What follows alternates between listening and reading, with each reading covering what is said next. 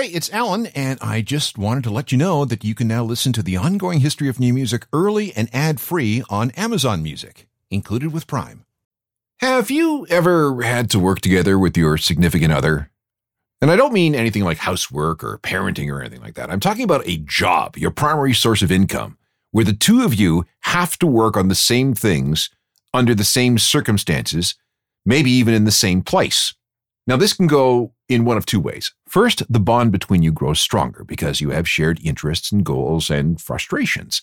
Your combined knowledge and talents can make things proceed more efficiently and perhaps in directions two uninvolved people might never think to take. Or things can go south. No life-work balance, disagreements in how the work should be done. And this kind of thing has led to lots of unhappiness and fights and maybe a breakup. So is it worth it? When it comes down to the history of rock, there are a lot of couples working in the same bands. Sometimes things work out great. Other times these arrangements annoy others in the group. And if the couple breaks up, does the band break up too? Or does everybody just suck it up and keep going?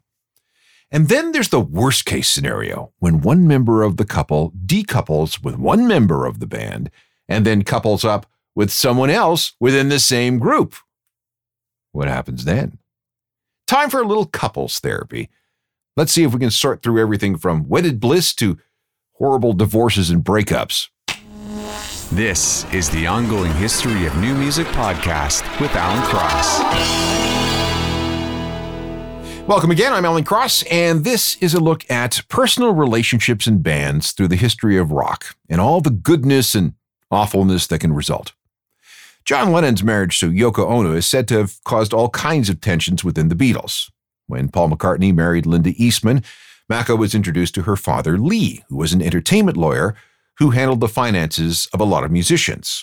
When the Beatles were thrown into a management crisis after the death of Brian Epstein, three of them wanted to go with Rolling Stones manager Alan Klein, while Paul wanted to deal with his father-in-law. And that tension, that disagreement, went a long way towards ending the Beatles. ABBA was made up of two couples, and then both couples divorced, which pretty much ended the band in December 1982. The canoodling that went on in Fleetwood Mac during the recording of the Rumours album has been documented many times. It's legendary. Everybody seemed to be fooling around with everybody else.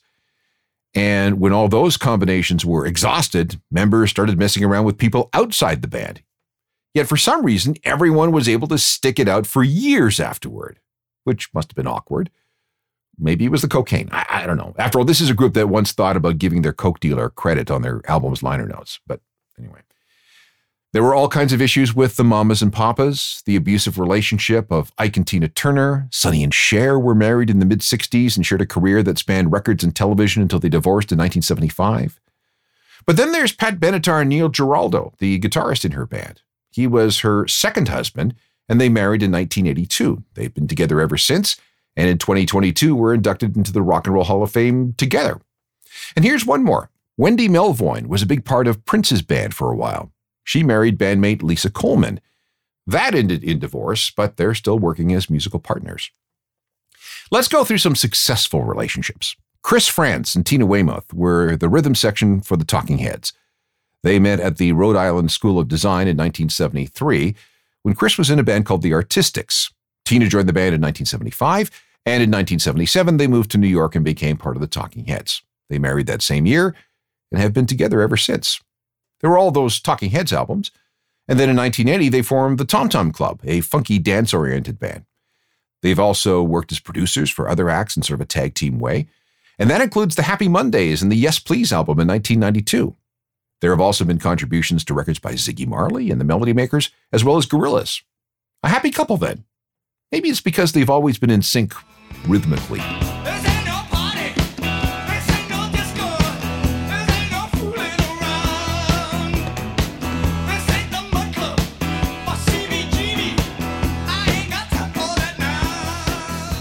Here's another happy couple, Susie Sue and Budgie, the drummer for Susie and the Banshees. The Banshees were one of the founders of modern goth culture, and even though they hated that tag, they are inseparable from that scene. Susie is still considered to be the queen of goth by many fans, even though the group broke up in 1996.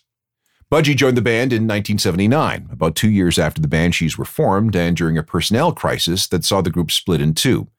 The two grew so close that they had their own side project called The Creatures, and in 1991 they got married and moved into an appropriately gothic place, a castle-type thing, in the south of France.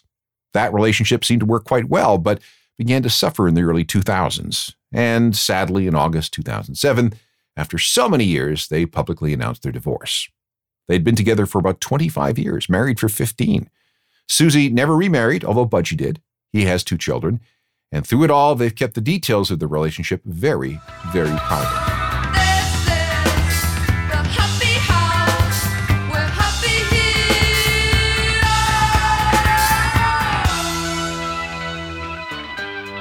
Another long husband and wife collaborative relationship ended when Sonic Youth blew up over an extramarital affair.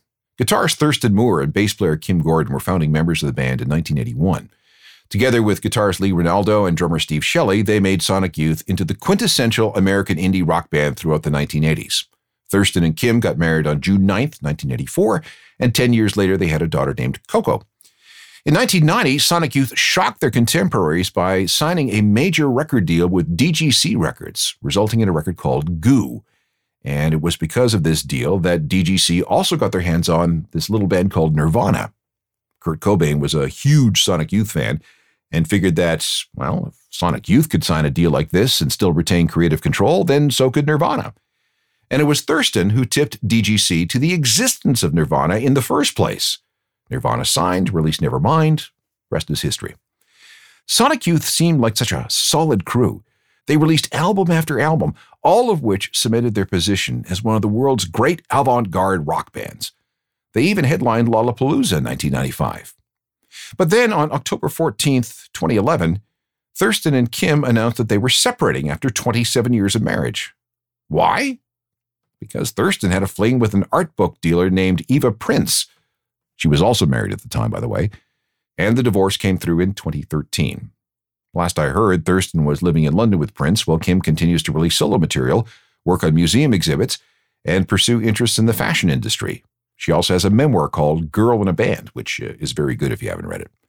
Let's go back to the Goo album, a record that turned out to be a major hinge point in the whole history of alternative rock. Here's Cool Thing.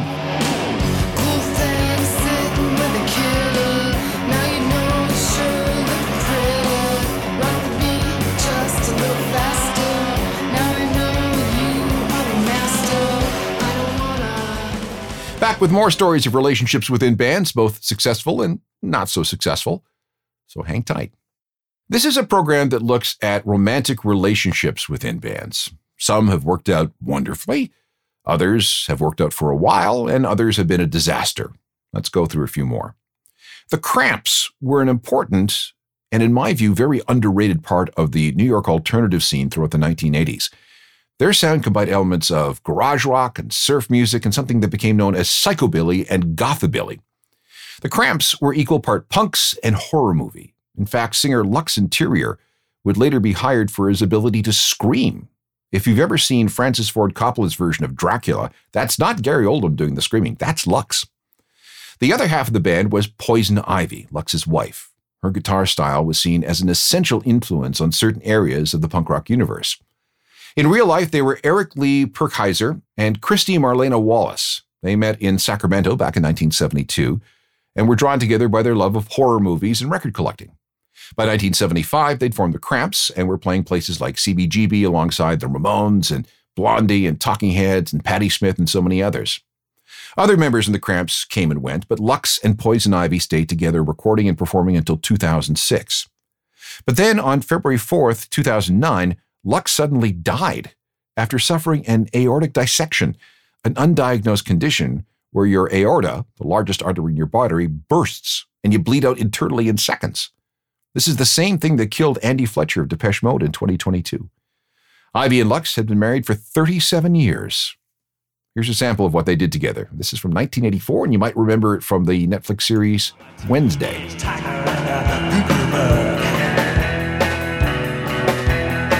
You better duck when I show up.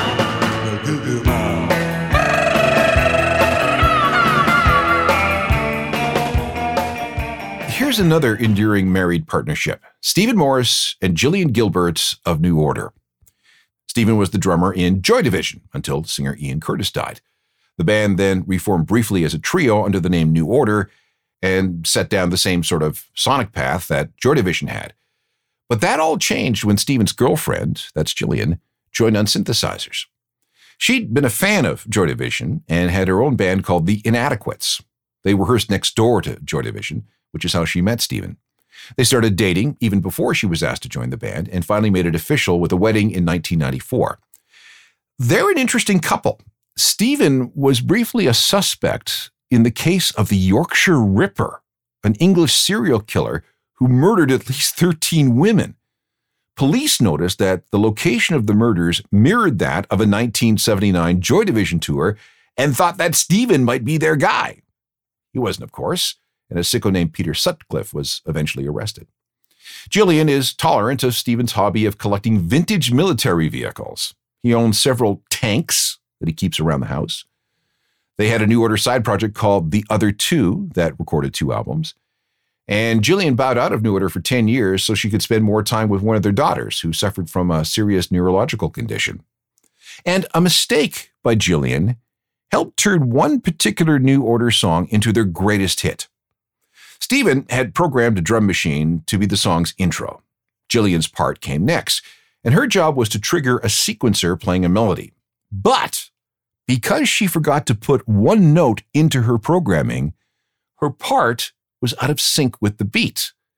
But rather than change it, New Order apparently was looped on acid at the time, they just left it as it was because the mistake created some interesting tension within the song. It's a good call. This track eventually became the biggest selling 12-inch remix ever. And now that you know of Gillian's mistake, you're never going to hear this the same way again. How does it feel to treat me like you do when you've laid your hands upon me and told me who you are? New Order, featuring the husband and wife team of Stephen Morris on drums and Gillian Gilbert on keyboards. One couple that's deliberately obfuscated their relationship was Jack and Meg White of the White Stripes. For the last time, they are not, nor ever have been, brother and sister. The story begins with Jack Gillis, an apprentice upholsterer and a member of a bunch of different Detroit area bands. He met Meg White in high school. Later, she had a job at a restaurant called Memphis Smoke in downtown Royal Oak, Michigan, which is the same place where Jack was bold enough to read his poetry during open mic nights. They got to talking about Jack's music and his poetry, and they talked about her ambitions of becoming a chef. They started hanging out at record stores and music venues and coffee shops, and then they started dating seriously. That continued until they got married on September 21st, 1996. And in a change in tradition, Jack took her last name, so Jack Gillis became Jack White.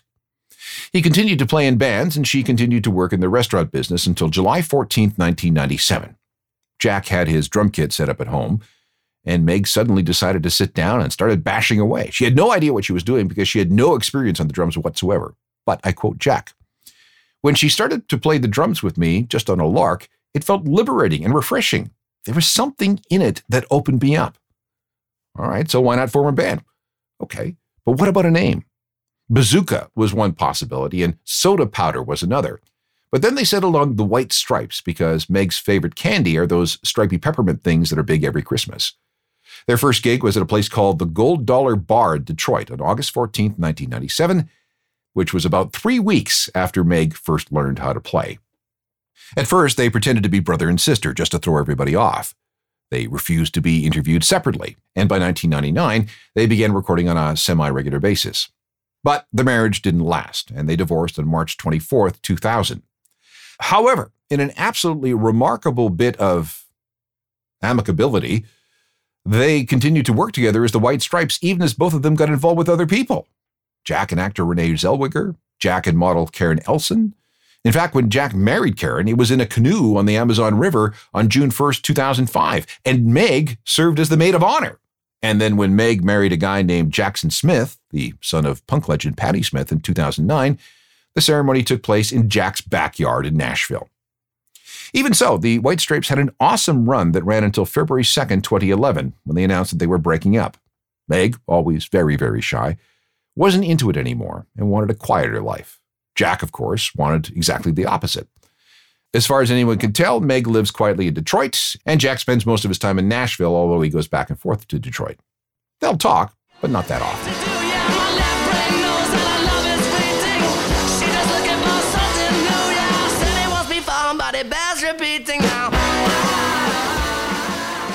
Back with a couple more stories of couples and bands, married ones mostly, in just a sec. Keeping a band together is always a challenge. The longer your career, the more things conspire to break things up. And if there are romantic relationships within the group, things can get even more messy. Take the case of Arcade Fire. In 2000, Wynn and his buddy Josh were studying at university in Montreal. That's when Wynn met Regine Sachon. Although she was born in Montreal, her parents are from Haiti and moved to Canada to escape the brutal Duvalier dictatorship.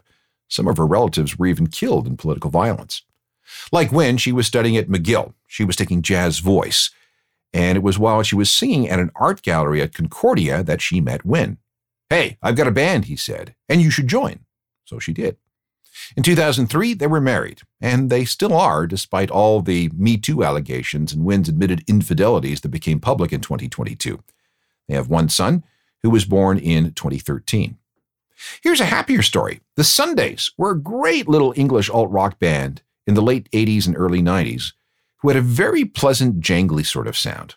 They met when singer Harriet Wheeler met guitarist David Gavron while they were attending Bristol University in the middle 80s. They started dating.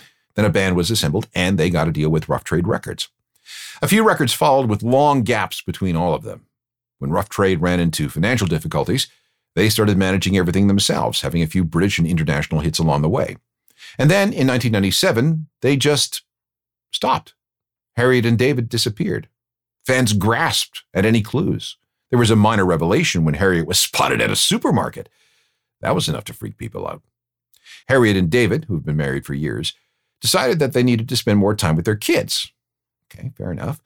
According to people who know them, they continue to make music but are too paranoid to release anything.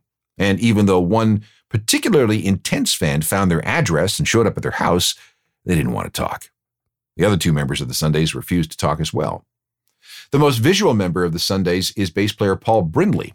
He runs a music industry website called Music Ally, which I use every day, and is very, very good. The Sundays' biggest song came in 1990 from an album entitled Reading, Writing, and Arithmetic. And like the trail that leads to Harriet and David, the song is called Here's Where the Story Ends. It's that little souvenir of a terrible year which makes my eyes feel sore. And whoever would have thought who must you Here's another long-term married couple. In fact, this indie group has been a going concern since 1984. Ira Kaplan and Georgia Hubley would see each other at the same shows and at the same record shops in New Jersey. And when they realized they were both fans of the New York Mets, poor guys, that sealed the deal. Yo La Tengo started in 1984, and Ira and Georgia have been married since 1987. There are something like 18 Yo La Tengo albums, and the group went through 13 bass players between 1987 and 1992. A guy by the name of James McNew has had the job since then. Let's try this. It's from a 1997 album entitled I Can Hear the Heart Beating as One. This is Autumn Sweater from Yo La Tengo. Oh, wouldn't that be better? Me with nothing to say. And you in your autumn sweater. Here are more rock and roll couples. Married or not? Deborah Harry and Chris Stein of Blondie. A longtime couple, but they never married. Jenny Lewis and Blake Semmett from Britain's Rilo Kiley. Dating, but not married. James Iha and Darcy Retzky of the Smashing Pumpkins. Dating, broke up, and Darcy left the band. Indie darlings Matt and Kim. In a relationship, not married. Tim Gain and Letitia Sadier of Stereolab. A relationship, they have a child, but never married and are now separated. I have more. Elizabeth Fraser and Robin Guthrie of the Cocteau Twins. Once a couple, have a daughter, broke up in 1993, but the band managed to last to 1997. Gwen Stefani and Tony Kanal from No Doubt. They were in a relationship, but then broke up, yet were able to hold it together as the band went through their most successful period back in the 1980s. Then we have Gwen and Gavin Rossdale of Bush, married in 2002, split in 2015. They have children, but were never in the same band together. Same thing with Lou Reed and Laurie Anderson, married, but their careers remain separate. X, the groundbreaking San Francisco punk band. Singer Exene Cervenka and guitarist John Doe were married from 1980 to 1985. She later married actor Viggo Morgenstern. That ended in divorce before she got married and divorced again. And finally, Martha and the Muffins, Martha Johnson and founding member Tim Gain, together since 1981, and despite what you may have read, not married. Black stations, white stations, break down the doors.